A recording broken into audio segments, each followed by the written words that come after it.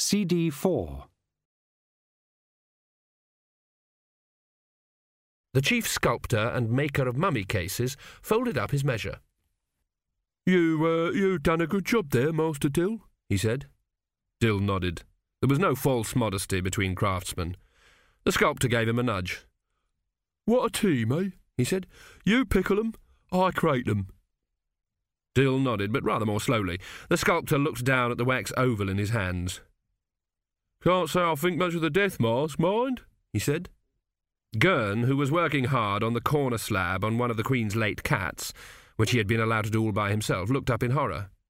I done it very careful, he said sulkily. That's the whole point, said the sculptor. I know, said Dill sadly. It's the nose, isn't it? Yeah, it was more the chin. And the chin? Yes. Yes. They looked in gloomy silence at the waxen visage of the pharaoh. So did the pharaoh. Nothing wrong with my chin? You could put a beard on it, said Dill eventually. It'd cover a lot, that would. A beard. Yeah, there's still the nose. You could take half an inch off that and do something with the cheekbones. Yeah. Gurn was horrified. That's the face of our late king you're talking about, he said. You can't do that sort of thing. Anyway, people would notice. He hesitated. Wouldn't they? The two craftsmen eyed one another. Gurn, said Dill patiently, certainly they'll notice, but they won't say anything. They expect us to, improve matters. After all, said the chief sculptor cheerfully, you don't think they're going to step up and say, it's all wrong, he really had a face like a short-sighted chicken, do you? Thank you very much indeed, I must say. The pharaoh went and sat by the cat. It seemed that people only had respect for the dead when they thought the dead were listening. I suppose, said the apprentice with some uncertainty, he did look a bit ugly compared to the frescoes. That's the point, isn't it? Said Dill meaningfully. Gurn's big, honest, spotty face changed slowly like a cratered landscape with clouds passing across it. It was dawning on him that this came under the heading of initiation into ancient craft secrets. You mean, even the painters changed the... he began. Dill frowned at him. We don't talk about it, he said. Gurn tried to force his features into an expression of worthy seriousness. Oh, he said. Yes, I see, master. The sculptor clapped him on the back. You're a bright lad, Gurn, he said. You catch on. After all, it's bad enough being ugly when you're alive. Think how terrible it'd be to be ugly in the netherworld. King Teppic the 27th shook his head. We all have to look alike when we're alive, he thought, and now they make sure we're identical when we're dead. What a kingdom. He looked down and saw the soul of the late cat, which was washing itself. When he was alive, he'd hated the things, but just now it seemed positively companionable. He patted it gingerly on its flat head.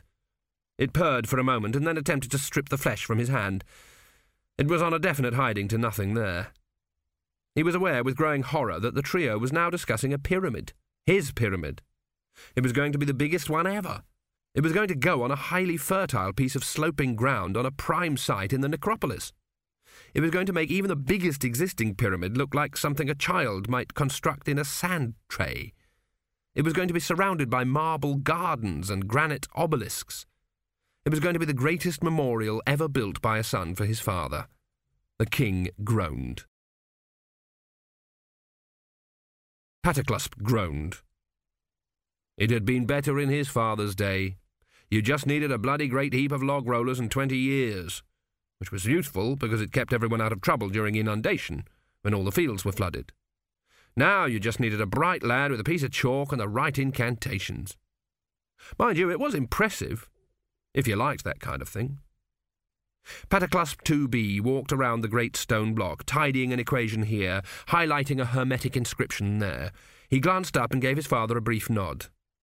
Pataclusp hurried back to the king, who was standing with his retinue on the cliff overlooking the quarry, the sun gleaming off the mask. A royal visit on top of everything else. "We're ready, if it please you, O Ark of the Sky," he said, breaking into a sweat, hoping against hope that...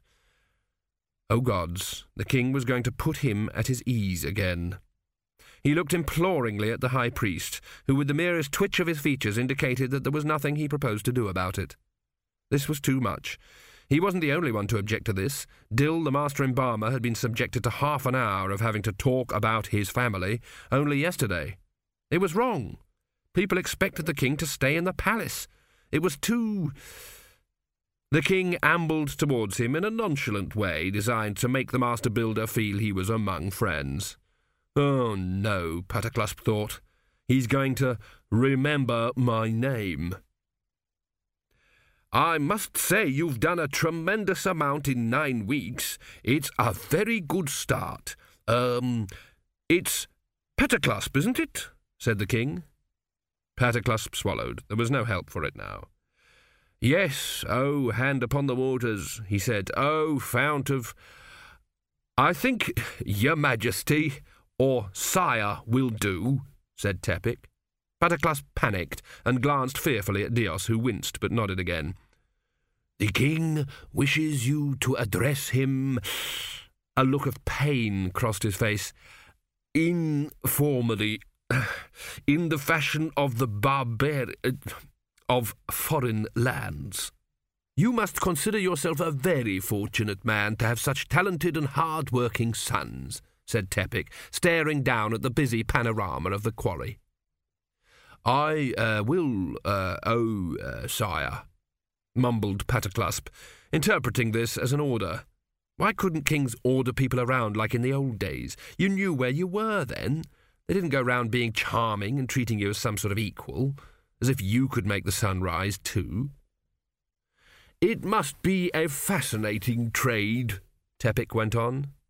"As your sire wishes, sire," said Pataclasp.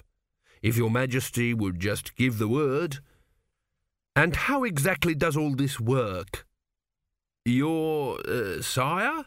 said Pataclasp, horrified. "You make the blocks fly, do you?" "Yes, O sire. That is very interesting. How do you do it?" Pataclasp nearly bit through his lip. Betray craft secrets? He was horrified. Against all expectation, Dios came to his aid. "By means of certain secret signs and sigils, sire," he said, "into the origin of which it is not wise to inquire. It is the wisdom of..." He paused. "The moderns." "So much quicker than all that heaving stuff around, I expect," said Teppic. "It had a certain glory, sire," said Dios. "Now, if I may suggest..." "Oh, yes. Press on by all means." Pataclasp wiped his forehead and ran to the edge of the quarry. He waved a cloth. All things are defined by names. Change the name and you change the thing. Of course, there is a lot more to it than that, but paracosmically, that is what it boils down to. Pataclasp 2B tapped the stone lightly with his staff. The air above it wavered in the heat, and then, shedding a little dust, the block rose gently until it bobbed a few feet off the ground, held in check by mooring ropes. That was all there was to it. Teppic had expected some thunder, or at least a gout of flame, but already the workers were clustering around another block, and a couple of men were towing the first block down towards the site. "Very impressive," he said sadly. "Indeed, sire," said Dios, "and now we must go back to the palace. It will soon be time for the ceremony of the 3rd hour." Yes, all right," snapped Teppic. "Very well done, Pataclasp. Keep up the good work." Pataclasp bowed like a seesaw in flustered excitement and confusion. "Very good, your sire," he said, and decided to go for the big one. "May I show your sire the latest plans?" "The king has approved the plans already," said Dios, "and excuse me if I am mistaken, but it seems that the pyramid is well under construction." Yes, but, said Pataclasp, "it occurred to us, this avenue here, you see, overlooking the entrance, what a place, we thought, for a statue of, for instance, Hat, the vulture-headed god of unexpected guests, at practically cost."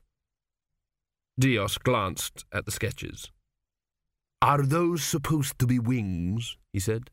Not even cost, not even cost. Tell you what I'll do, said Periclasp desperately. Is that a nose? Said Dios. More a beak, said Periclasp. Look, O priest, how about... I think not, said Dios. No, I really think not. He scanned the quarry for Teppic, groaned, thrust the sketches into the builder's hands and started to run. Teppic had strolled down the path to the waiting chariots, looking wistfully at the bustle around him, and paused to watch a group of workers who were dressing a corner piece. They froze when they felt his gaze on them, and stood sheepishly watching him. Well, well, said Teppic, inspecting the stone, although all he knew about stonemasonry could have been chiselled on a sand grain. What a splendid piece of rock! He turned to the nearest man, whose mouth fell open. You're a stonemason, are you? He said. That must be a very interesting job. The man's eyes bulged. He dropped his chisel. He said. 100 yards away, Dios's robes flapped around his legs as he pounded down the path.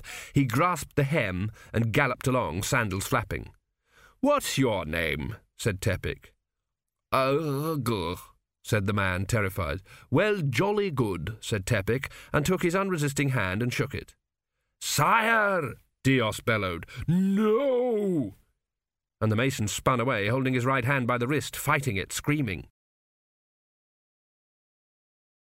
Teppic gripped the arms of the throne and glared at the high priest. But it's a gesture of fellowship, nothing more. Where I come from, where you come from, sire, is here, thundered Dios. But good grief, cutting it off. It's too cruel. Dios stepped forward. Now his voice was back to its normal, oil-smooth tones. Cruel, sire, but it will be done with precision and care, with drugs to take away the pain. He will certainly live. But why? I did explain, sir. He cannot use the hand again without defiling it. He is a devout man and knows this very well. You see, sire, you are a god, sire. But you can touch me? So can the servants? I am a priest, sire, said Dios gently, and the servants have special dispensation. Teppic bit his lip. This is barbaric, he said. Dios's features did not move. It will not be done, Teppic said. I am the king. I forbid it to be done. Do you understand? Dios bowed. Teppic recognized number 49, horrified disdain. Your wish will certainly be done, O fountain of all wisdom, although, of course, the man himself may take matters into, if you will excuse me, his own hands. What do you mean? Snapped Teppic. Sire, if his colleagues had not stopped him, he would have done it himself with a chisel, I understand. Teppic stared at him and thought, I am a stranger in a familiar land. I see, he said eventually. He thought a little further. Then the operation is to be done with all care and the man is to be given a pension afterwards, do you see? As you wish, sire. A proper one, too? Indeed, sire. A golden handshake, sire, said Dios impassively. And perhaps we can find him some light job around the palace. As a one-handed stonemason, sire? Dios's left eyebrow arched a fraction. As whatever, Dios. Certainly, sire. As you wish. I will undertake to see if we are currently short-handed in any department. Teppic glared at him. I am the king, you know, he said sharply. The fact attends me with every waking hour, sire. Dios, said Teppic, as the high priest was leaving, sire, I ordered a feather bed from Ankh-Morpork some weeks ago. I suppose you would not know what became of it. Dios waved his hands in an expressive gesture. I gather, sire, there is considerable pirate activity off the Carlian coast, he said. Doubtless the pirates are also responsible for the non-appearance of the expert from the Guild of Plumbers and Dunnikin Divers, Teppic said, sourly. Dunnikin Diver, a builder and cleaner of cesspits. a particularly busy profession in Ankh-Morpork, where the water table is generally at ground level, and one which attracts considerable respect. At least, everyone passes by on the other side of the street when a Dunnikin diver walks by. "Yes, sire. Or possibly bandits, sire." "Or perhaps a giant two-headed bird swoops down and carried him off," said Teppic. "All things are possible, sire," said the high priest, his face radiating politeness. "You may go, Dios." "Sire, may I remind you, sire, that the emissaries from Tsort and Ephebe will be attending you at the 5th hour." "Yes, you may go." Teppic was left alone, or at least as alone as he ever was, which meant that he was all by himself, except for 2 fan wavers, a butler, 2 enormous Hawanda guards by the door, and a couple of handmaidens. Oh, yes, handmaidens. He hadn't quite come to terms with the handmaidens yet. Presumably Dios chose them, as he seemed to oversee everything in the palace, and he had shown surprisingly good taste in the matter of, for example, olive skins, bosoms, and legs. The clothing these 2 wore would between them have covered a small saucer, and this was odd because the net effect was to turn them into 2 attractive and mobile pieces of furniture, as sexless as pillars. Teppic sighed with the recollection of women in Ankh-Morpork who could be clothed from neck to ankle in brocade and still cause a classroom full of boys to blush to the roots of their hair. He reached down for the fruit bowl. One of the girls immediately grasped his hand, moved it gently aside, and took a grape. "Please don't peel it," said Teppic. "The peel's the best part, full of nourishing vitamins and minerals. Only I don't suppose you've heard about them, have you? They've only been invented recently," he added, mainly to himself. "I mean within the last 7,000 years, he finished sourly. So much for time flowing past, he thought glumly. It might do that everywhere else, but not here. Here it just piles up like snow. It's as though the pyramids slow us down, like those things they used on the boat. What do you call them? Sea anchors. Tomorrow here is just like yesterday warmed over." She peeled the grape anyway, while the snowflake seconds drifted down. At the site of the Great Pyramid, the huge blocks of stone floated into place like an explosion in reverse. They were flowing between the quarry and the site, drifting silently across the landscape above deep, rectangular shadows. "I've got to hand it to you," said Pataclusp to his son as they stood side by side in the observation tower. "It's astonishing. One day people will wonder how we did it." "Oh, that business with the log rollers and the whips is old hat," said 2B. You can throw them away." The young architect smiled, but there was a manic hint to the rictus. It was astonishing. It was more astonishing than it ought to be. He kept getting the feeling that the pyramid was... He shook himself mentally. He should be ashamed of that sort of thinking. You could get superstitious if you weren't careful in this job. It was natural for things to form a pyramid, well, a cone anyway. He'd experimented this morning. Grain, salt, sand. Not water, though. That had been a mistake. But a pyramid was only a neat cone, wasn't it? A cone which had decided to be a bit tidier. Perhaps he'd overdone it just a gnat on the paracosmic measurements. His father slapped him on the back. "Very well done," he repeated. "You know, it almost looks as though it's building itself." 2B yelped and bit his wrist, a childish trait that he always resorted to when he was nervous. Pataclusp didn't notice because at that moment one of the foremen was running to the foot of the tower, waving his ceremonial measuring rod. Pataclusp leaned over. "What?" he demanded. "I said, please to come at once, O master." On the pyramid itself, on the working surface about halfway up, where some of the detailed work on the inner chambers was in progress, the word impressive was no longer appropriate. The word terrifying seemed to fit the bill. Blocks were stacking up in the sky overhead in a giant, slow dance, passing and repassing, their mahouts yelling at one another and at the luckless controllers down on the pyramid top, who were trying to shout instructions above the noise. Pataclusp waded into the cluster of workers around the centre. Here, at least, there was silence, dead silence. All right, he said. "What's going... Oh." Pataclusp 2B peered over his father's shoulder and stuck his wrist in his mouth. The thing was wrinkled. It was ancient. It clearly had once been a living thing. It lay on the slab like a very obscene prune. "It was my lunch," said the chief plasterer. "It was my bloody lunch. I was really looking forward to that apple." "But it can't start yet," whispered 2B. "It can't form temporal nodes yet. I mean, how does it know it's going to be a pyramid?" I put my hand down for it, and it felt just like... It felt pretty unpleasant, the plasterer complained. "And it's a negative node too," added 2B. "We shouldn't be getting them at all." "Is it still there?" said Pataclasp, and added, "Tell me yes." "If more blocks have been set into position, it won't be," said his son, looking around wildly. "As the centre of mass changes, you see, the nodes will be pulled around." Pataclasp pulled the young man to one side. "What are you telling me now?" he demanded, in a camel whisper. Horse whispers are not suitable for a desert environment. We ought to put a cap on it," mumbled 2B. "Flare off the trapped time. Wouldn't be any problems then." "How can we cap it? It isn't damn well finished," said Pataclasp. "What have you been and gone and done?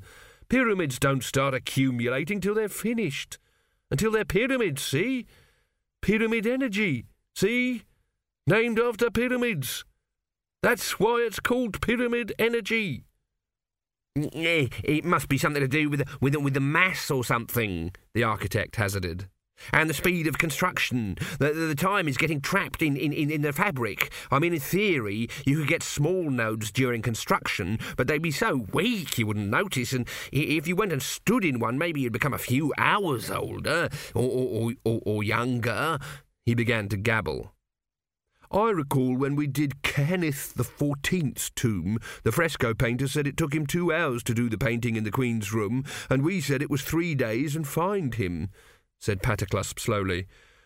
"There was a lot of guild fuss, I remember." "You just said that," said 2B. "Said what?" "About the fresco painter just a moment ago." "No, I didn't. You couldn't have been listening," said Pataclasp. "Could have sworn you did. Anyway, this is worse than that business," said his son, "and it's probably going to happen again." "We can expect more like it?" "Yes," said 2B. "We shouldn't get negative nodes, but it looks as though we will. We can expect fast flows and reverse flows, and probably even short loops. I'm afraid we can expect all kinds of temporal anomalies. We'd better get the men off."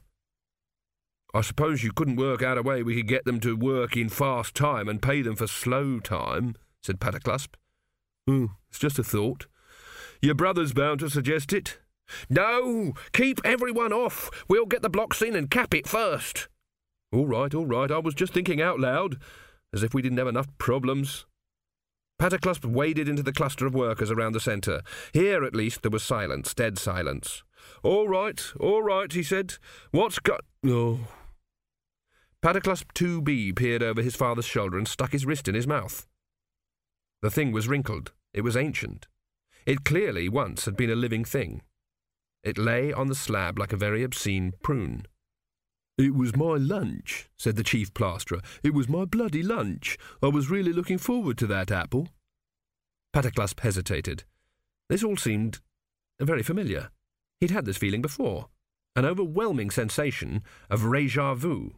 Literally, I am going to be here again. He met the horrified gaze of his son. Together, dreading what they might see, they turned around slowly. They saw themselves, standing behind themselves, bickering over something 2B was swearing that he had already heard. "He has to," Pataclasp realised in dread. "That's me over there. I look a lot different from the outside. And it's me over here, too. As well. Also. It's a loop, just like in the river, a tiny whirlpool, only it's in the flow of time. And I've just gone round it twice." The other Pataclasp looked up at him. There was a long, agonising moment of temporal strain, a noise like a mouse blowing bubblegum, and the loop broke and the figure faded. I know what's causing it," muttered 2B indistinctly because of his wrist. "I know the pyramid isn't complete, but it will be, so the effects are sort of echoing backwards, Dad. We ought to stop right now. It's too big. I was wrong." "Shut up. Can you work out where the nodes will form?" said Pataclasp. "And come away over here. All the lads are staring. Pull yourself together, son." 2B instinctively put his hand into his belt abacus. Yes, probably, he said. It's just a function of mass distribution and... Right, said the builder firmly. Start doing it, and then get all the foremen to come and see me. There was a glint like mica in Pataclosp's eye. His jaw was squared like a block of granite. Maybe it's the pyramid that's got me thinking like this, he said. I'm thinking fast, I know it. And get your brother up here too, he added. It is the pyramid effect. I'm remembering an idea I'm going to have. Best not to think too hard about that. Be practical. He stared around at the half-completed site. The gods knew we couldn't do it in time, he said. Now we don't have to. We can take as long as we like. Are you all right? Said 2B. Dad, are you all right? Was that one of your time loops? Said Pataclosp dreamily. What an idea! No one would ever beat them on a contract ever again. They'd win bonuses for completion, and it didn't matter how long it took. No, Dad, we ought to... But you're sure you can work out where these loops will occur, are you? Yes, I expect so, but good. Pataclosp was trembling with excitement. Maybe they'd have to pay the men more, but it would be worth it, and 2A would be bound to think up some sort of scheme. Finance was nearly as good as magic. The lads would have to accept it. After all, they'd complained about working with free men. They'd complained about working with Hawandanians. They'd complained about working with everyone except proper paid-up guild members, so they could hardly complain about working with themselves. 2B stepped back and gripped the abacus for reassurance. Dad, he said cautiously, what are you thinking about? Pataclosp beamed at him. Doppelgangs, he said. Politics was more interesting. Teppic felt that here, at least, he could make a contribution. Djelibeybi was old. It was respected, but it was also small, and in the sword-edged sense, which was what seemed to matter these days, had no power. It wasn't always thus, as Dios told it. Once it had ruled the world by sheer force of nobility, hardly needing the standing army of 25,000 men it had in those high days. Now it wielded a more subtle power as a narrow state between the huge and thrusting empires of Tsort and Ephebe, each one both a threat and a shield. For more than 1,000 years, the kings along the Djel had, with extreme diplomacy, exquisite manners, and the footwork of a centipede on adrenaline, kept the peace along the whole Widdershin side of the continent. Merely having existed for 7,000 years can be a formidable weapon if you use it properly. You mean we're neutral ground? Said Teppic. Tsort is a desert culture like us, said Dios, steepling his hands. We have helped to shape it over the years. As for Ephebe, he sniffed, they have some very strange beliefs. How do you mean? They believe the world is run by geometry, sire. All lines and angles and numbers. That sort of thing, sire. Dios frowned, can lead to some very unsound ideas. Ah, said Teppic, resolving to learn more about unsound ideas as soon as possible. So we're secretly on the side of Tsort, yes? No. It is important that Ephebe remains strong. But we've more in common with Tsort. So we allow them to believe, sire. But they are a desert culture. Dios smiled. I'm afraid they don't take pyramids seriously, sire. Teppic considered all this. So whose side are we really on? Our own, sire. There is always a way. Always remember, sire, that your family was on its 3rd dynasty before our neighbours had worked out, sire, how babies are made. The Tsort delegation did indeed appear to have studied Djeli culture assiduously, almost frantically. It was also clear that they hadn't begun to understand it.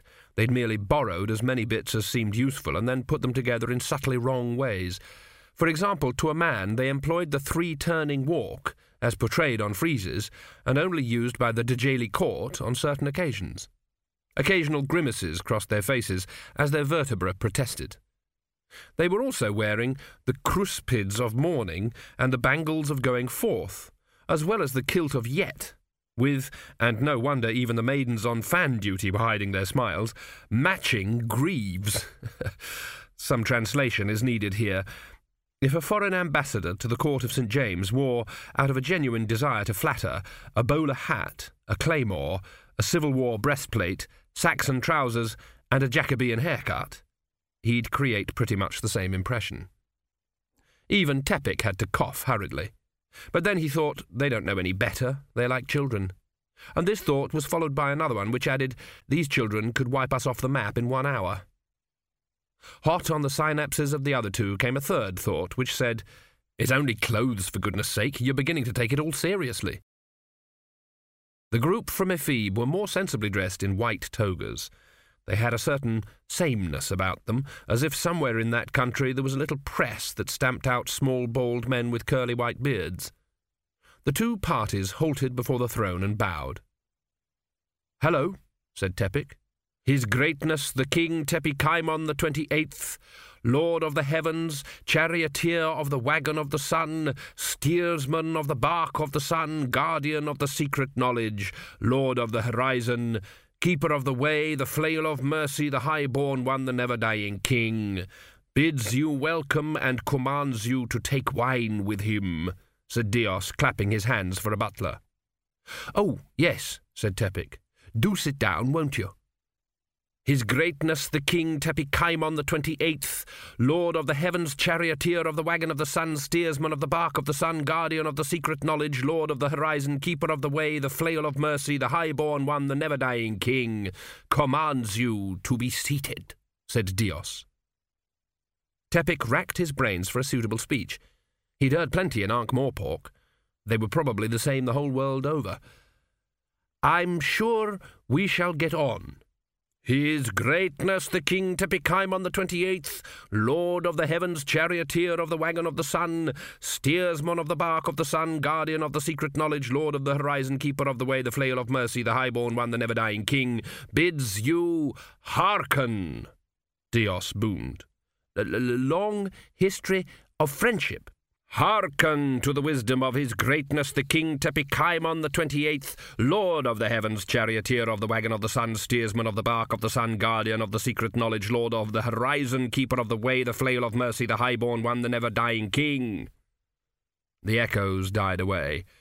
Could I have a word with you a moment, Dios?" The High Priest leaned down.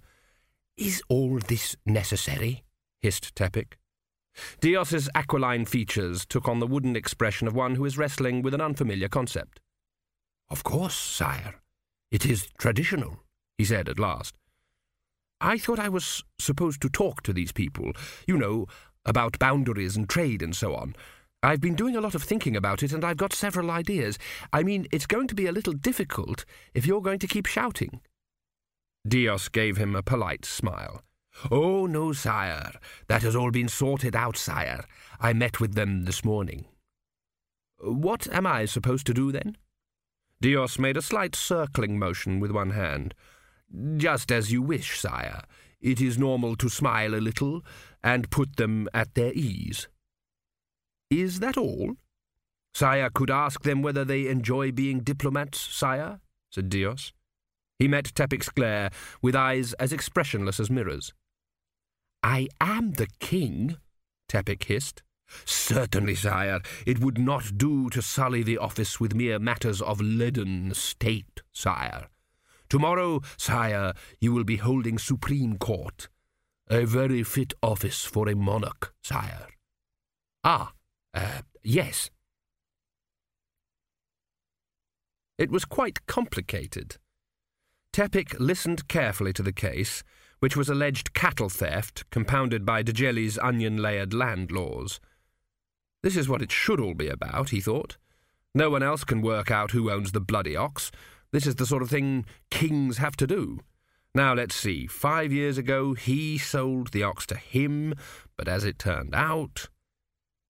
He looked from the face of one worried farmer to the other.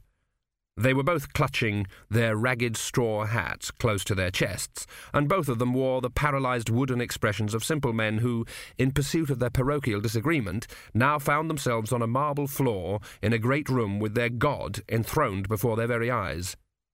Teppic didn't doubt that either one would cheerfully give up all rights to the wretched creature in exchange for being 10 miles away. It's a fairly mature ox, he thought. Time it was slaughtered. Even if it's his, it's been fattening on his neighbour's land all these years. Half of each would be about right. They're really going to remember this judgment. He raised the sickle of justice. His Greatness the King Teppic the 28th, Lord of the Heavens, Charioteer of the Wagon of the Sun, Steersman of the Bark of the Sun, Guardian of the Secret Knowledge, Lord of the Horizon, Keeper of the Way, the Flail of Mercy, the High-born One, the Never-dying King, will give judgment. Cower to the justice of His Greatness the King Teppic. Teppic cut Dios off in mid-intone. Having listened to both sides of the case, he said firmly, the mask giving it a slight boom, and being impressed by the argument and counter-argument, it seems to us only just that the beast in question should be slaughtered without delay and shared with all fairness between both plaintiff and defendant. He sat back. They'll call me Teppic the Wise, he thought.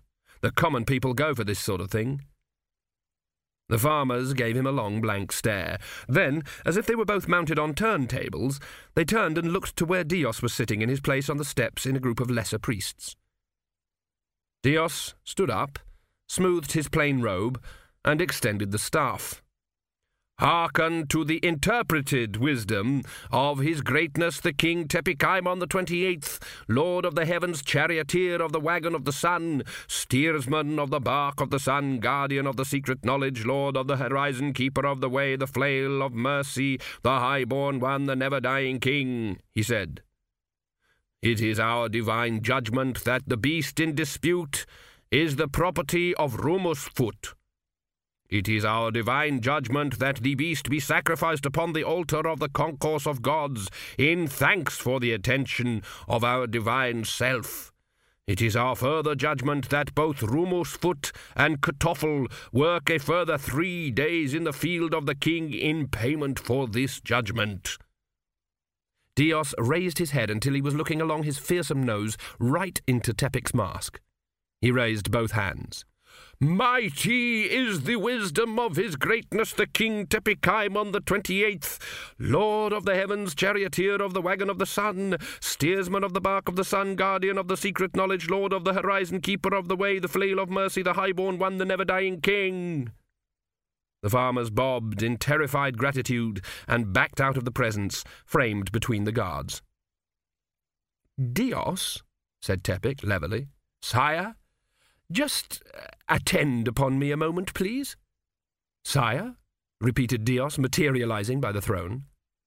I could not help noticing, Dios, excuse me if I am wrong, a certain flourish in the translation there. The priest looked surprised. Indeed, no, sire. I was most precise in relaying your decision, saving only to refine the detail in accordance with precedent and tradition. How was that? The damned creature really belonged to both of them. But Rumusfoot is known to be punctilious in his devotions, sire, seeking every opportunity to laud and magnify the gods, whereas Ktoffel has been known to harbour foolish thoughts. What's that got to do with justice?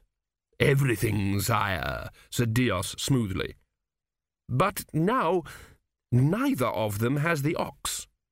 Quite so, sire, but Ktoffel does not have it because he does not deserve it, while Rumusfoot, by his sacrifice, has ensured himself greater stature in the netherworld. And you'll eat beef tonight, I suppose, said Teppic. It was like a blow. Teppic might as well have picked up the throne and hit the priest with it. Dios took a step backward, aghast, his 2 eyes brief pools of pain. When he spoke, there was a raw edge to his voice. I do not eat meat, sire, he said. It dilutes and tarnishes the soul. May I summon the next case, sire?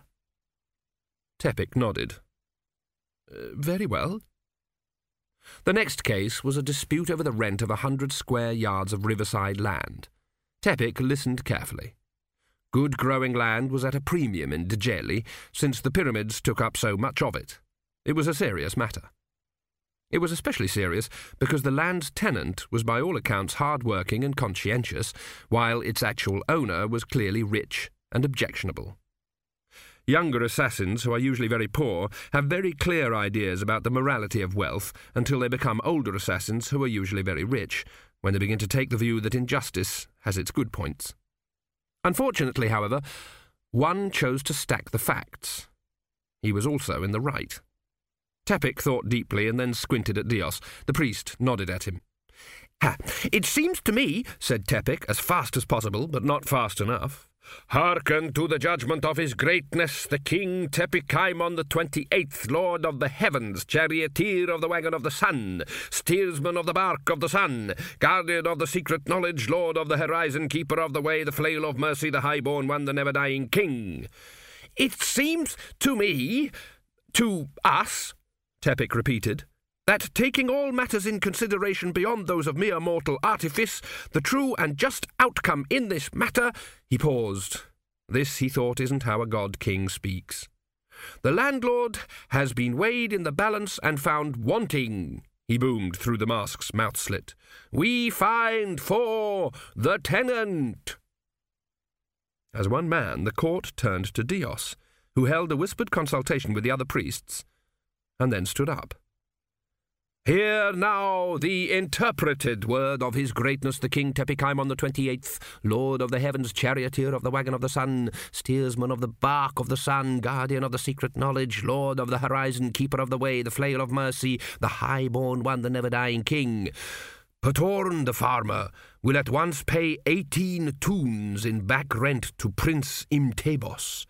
Prince Imtebos will at once pay 12 tunes into the temple offerings of the gods of the river. Long live the king! Bring on the next case!" Teppic beckoned to Dios again. Is there any point in me being here?" he demanded in an overheated whisper. "Please be calm, sire. If you were not here, how would the people know that justice had been done?" "But you twist everything I say." "No, sire. Sire, you give the judgment of the man.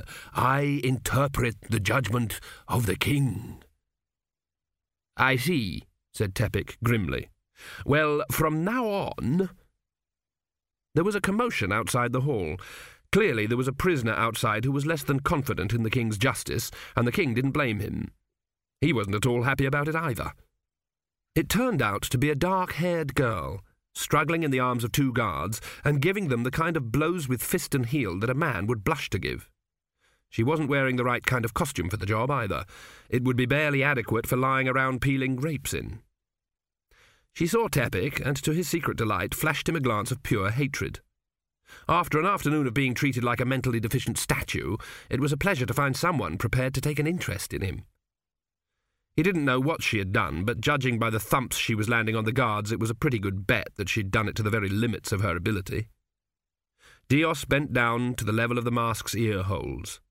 "Her name is Patrachi," he said, "a handmaiden of your father.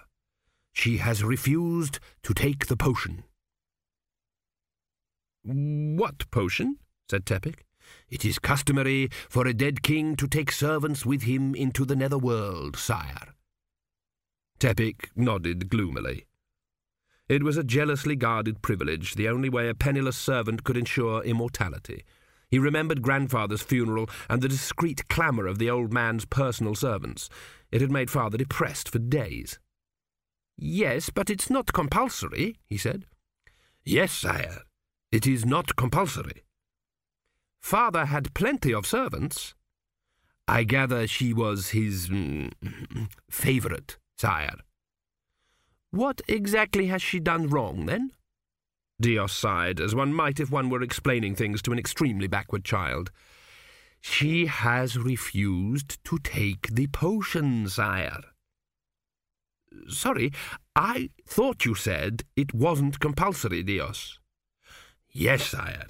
It is not, sire. It is entirely voluntary. It is an act of free will, and she has refused it, sire." "Ah, one of those situations," said Teppic. Djelibeybi was built on those sort of situations. Trying to understand them could drive you mad.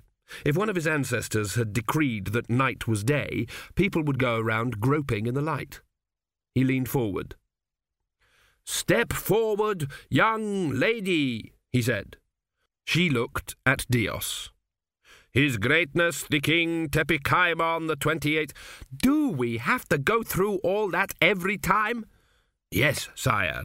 Lord of the heavens, charioteer of the wagon of the sun, steersman of the bark of the sun, guardian of the secret knowledge, lord of the horizon, keeper of the way, the flail of mercy, the high-born one, the never-dying king, bids you declare your guilt."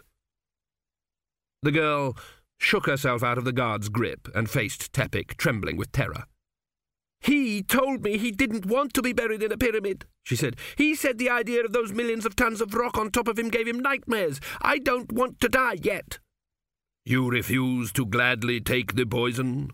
said Dios. "Yes." "But, child," said Dios, "then the king will have you put to death anyway. Surely it is better to go honourably to a worthy life in the netherworld." "I don't want to be a servant in the netherworld." There was a groan of horror from the assembled priests. Dios nodded. "Then the Eater of Souls will take you," he said. "Sire, we look to your judgment." Teppic realized he was staring at the girl. There was something hauntingly familiar about her which he couldn't quite put his finger on. "Let her go," he said. "His Greatness, the King Teppic on the 28th, Lord of the heavens, charioteer of the wagon of the sun, steersman of the bark of the sun, guardian of the secret knowledge, lord of the horizon, keeper of the way, the flail of mercy, the high-born one, the never-dying king, has spoken. Tomorrow at dawn you will be cast to the crocodiles of the river. Great is the wisdom of the king." Pratchett turned and glared at Teppic. He said nothing. He did not dare for fear of what it might become. She went away quietly, which was worse than sobbing or shouting. "That is the last case, sire," said Dios. "I will retire to my quarters," said Teppic coldly. "I have much to think about." "Therefore I will have dinner sent in," said the priest. "It will be roast chicken." "I hate chicken." Dios smiled. "No, sire. On Wednesdays the king always enjoys chicken, sire." The pyramids flared. The light they cast on the landscape was curiously subdued, grainy, almost grey, but over the capstone of each tomb a zigzag flame crackled towards the sky. A faint clink of metal and stone sprang Pratchett from a fitful doze into extreme wakefulness. She stood up very carefully and crept towards the window. Unlike proper cell windows, which should be large and airy and requiring only the removal of a few inconvenient iron bars to ensure the escape of any captives, this window was a slit 6 inches wide. 7,000 years had taught the kings along the Djel that cells should be designed to keep prisoners in. The only way they could get out through this slit was in bits. But there was a shadow against the pyramid light, and a voice said, "Psst." She flattened herself against the wall and tried to reach up to the slit. "Who are you?" "I'm here to help you." "Oh, damn. Do they call this a window?" "Look, I'm lowering a rope." A thick silken cord, knotted at intervals, dropped past her shoulder. She stared at it for a second or two and then kicked off her curly-toed shoes and climbed up it. The face on the other side of the slit was half concealed by a black hood, but she could just make out a worried expression. "Don't despair," it said. "I wasn't despairing. I was trying to get some sleep." "Oh, pardon me, I'm sure. I'll just go away and leave you, shall I?" "But in the morning I shall wake up, and then I'll despair. What are you standing on, demon?" "Do you know what a crampon is?" "No." "Well, it's 2 of them." They stared at each other in silence. "Okay," said the face at last. "I'll have to go around and come in through the door. Don't go away." And with that it vanished upwards. Pratchett let herself slide back down to the chilly stones of the floor. Come in through the door? She wondered how it could manage that. Humans would need to open it first. She crouched in the furthest corner of the cell, staring at the small rectangle of wood. Long minutes went past. At one point she thought she heard a tiny noise, like a gasp. A little later there was a subtle clink of metal, so slight as to be almost beyond the range of hearing. More time wound on to the spool of eternity, and then the silence beyond the cell, which had been the silence caused by absence of sound, very slowly became the silence caused by someone making no noise. She thought, "It's right outside the door." There was a pause in which Teppic oiled all the bolts and hinges so that when he made the final assault the door swished open in a heart-gripping noiselessness. "I say," said a voice in the darkness. Pratchett pressed herself still further into the corner. "Look, I've come to rescue you." Now she could make out a blacker shadow in the flare light. It stepped forward with rather more uncertainty than she would have expected from a demon. "Are you coming or not?" it said. "I've only knocked out the guards. It's not their fault, but we haven't got a lot of time." "I'm to be thrown to the crocodiles in the morning," whispered Pratchett. "The king himself decreed it." "He probably made a mistake."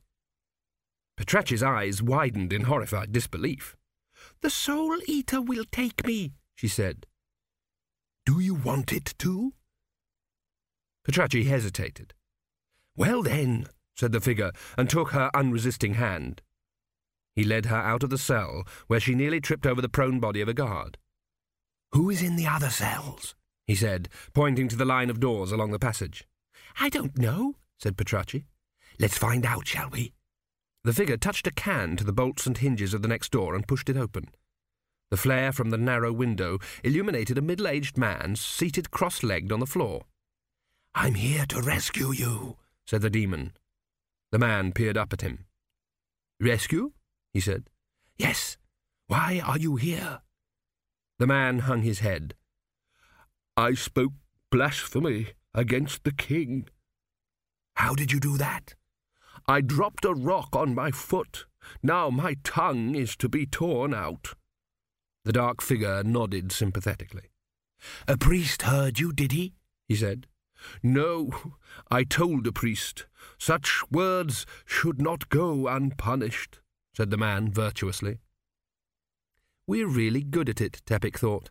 "Mere animals couldn't possibly manage to act like this. You need to be a human being to be really stupid." "I think we ought to talk about this outside," he said. "Why not come with me?" The man pulled back and glared at him. "You want me to run away?" he said. "Seems a good idea, wouldn't you say?" The man stared into his eyes, his lips moving silently. Then he appeared to reach a decision. "Guards!" he screamed. The shout echoed through the sleeping palace. His would-be rescuer stared at him in disbelief. "Mad!" Teppic said. "You're all mad!" He stepped out of the room, grabbed Pratchett's hand, and hurried along the shadowy passages. Behind them, the prisoner made the most of his tongue while he still had it, and used it to scream a stream of imprecations. "Where are you taking me?" said Pratchett, as they marched smartly around a corner and into a pillar-barred courtyard. Teppic hesitated. He hadn't thought much beyond this point. "Why do they bother to bolt the doors?" he demanded, eyeing the pillars. "That's what I want to know. I'm surprised you didn't wander back to your cell while I was in there." I don't want to die," she said quietly. "Don't blame you." "You mustn't say that. It's wrong not to want to die." Teppic glanced up at the roof around the courtyard and unslung his grapnel. "I think I ought to go back to my cell," said Pratchett without actually making any move in that direction. "It's wrong even to think of disobeying the king." "Oh? What happens to you then?" "Something bad," she said vaguely. "You mean worse than being thrown to the crocodiles or having your soul taken by the Soul Eater?" said Teppic, and caught the grapnel firmly on some hidden ledge on the flat roof. "That's an interesting point," said Pratchett, winning the Teppic Award for clear thinking. "Worth considering, isn't it?" Teppic tested his weight on the cord. "What you're saying is, if the worst is going to happen to you anyway, you might as well not bother any more," said Pratchett. "If the Soul Eater is going to get you whatever you do, you might as well avoid the crocodiles. Is that it?" "You go up first," said Teppic. "I think someone's coming." "Who are you?" Teppic fished in his pouch. He'd come back to Djeli an eon ago with just the clothes he stood up in, but they were the clothes he'd stood up in throughout his exam. He balanced a No. 2 throwing knife in his hand, the steel glinting in the flare light. It was possibly the only steel in the country. It wasn't that Djelibeybi hadn't heard about iron, it was just that if copper was good enough for your great-great-great-great-grandfather, it was good enough for you. Nah, the guards didn't deserve knives. They hadn't done anything wrong. His hand closed over the little mesh bag of caltraps. These were a small model, a mere 1-inch per spike. Caltraps didn't kill anyone, they just slowed them down a bit. 1 or 2 of them in the sole of the foot induced extreme slowness and caution in all except the terminally enthusiastic. He scattered a few across the mouth of the passage and ran back to the rope, hauling himself up in a few quick swings. He reached the roof just as the leading guards ran under the lintel. He waited until he heard the first curse, and then coiled up the rope and hurried up after the girl. "They'll catch us," she said. "I don't think so." "And then the king will have us thrown to the crocodiles." "Oh, no, I don't think—" Teppic paused. It was an intriguing idea. "He might," he ventured. "It's very hard to be sure about anything." "So what shall we do now?" Teppic stared across the river where the pyramids were ablaze. The Great Pyramid was still under construction by flare light.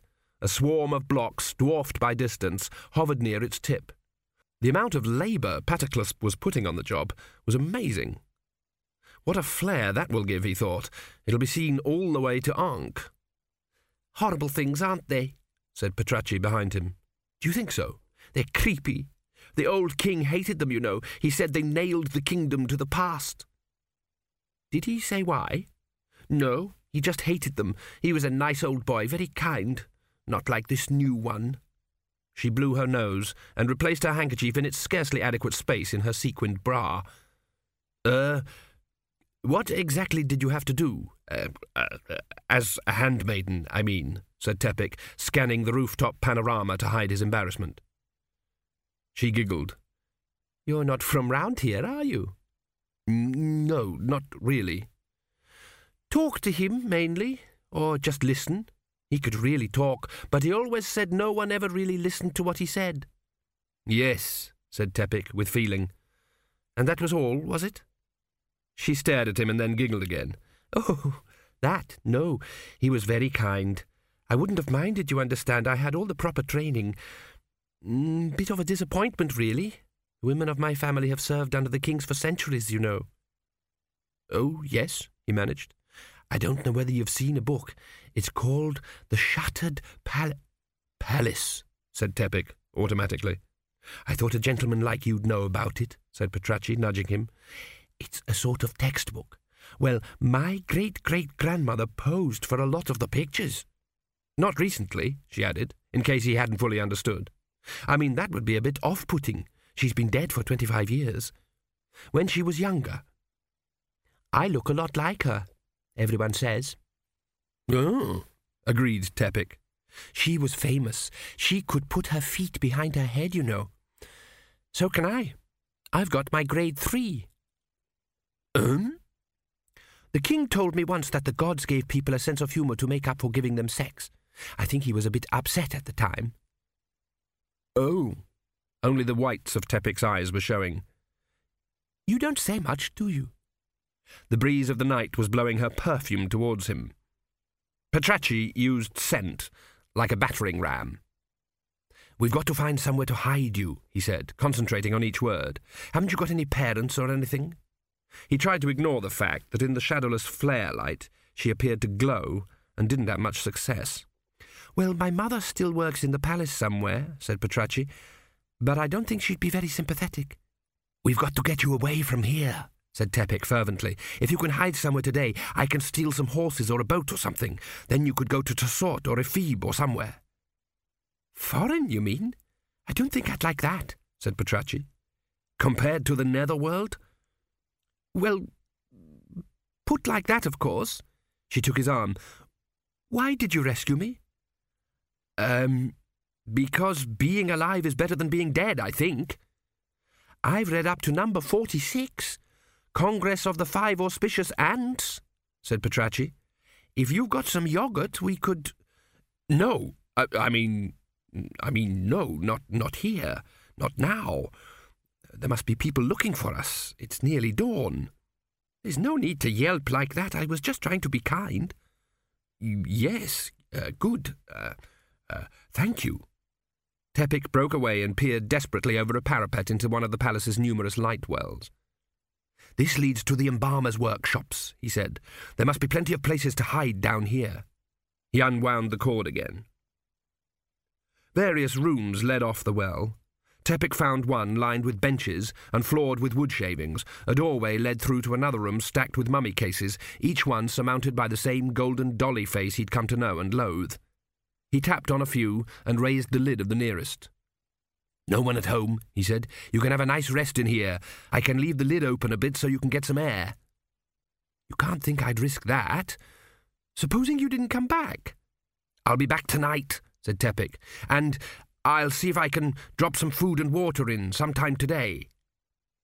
She stood on tiptoe, her ankle bangles jingling all the way down Teppic's libido. He glanced down involuntarily and saw that every toenail was painted. He remembered Cheesewright telling them behind the stables one lunch hour that girls who painted their toenails were...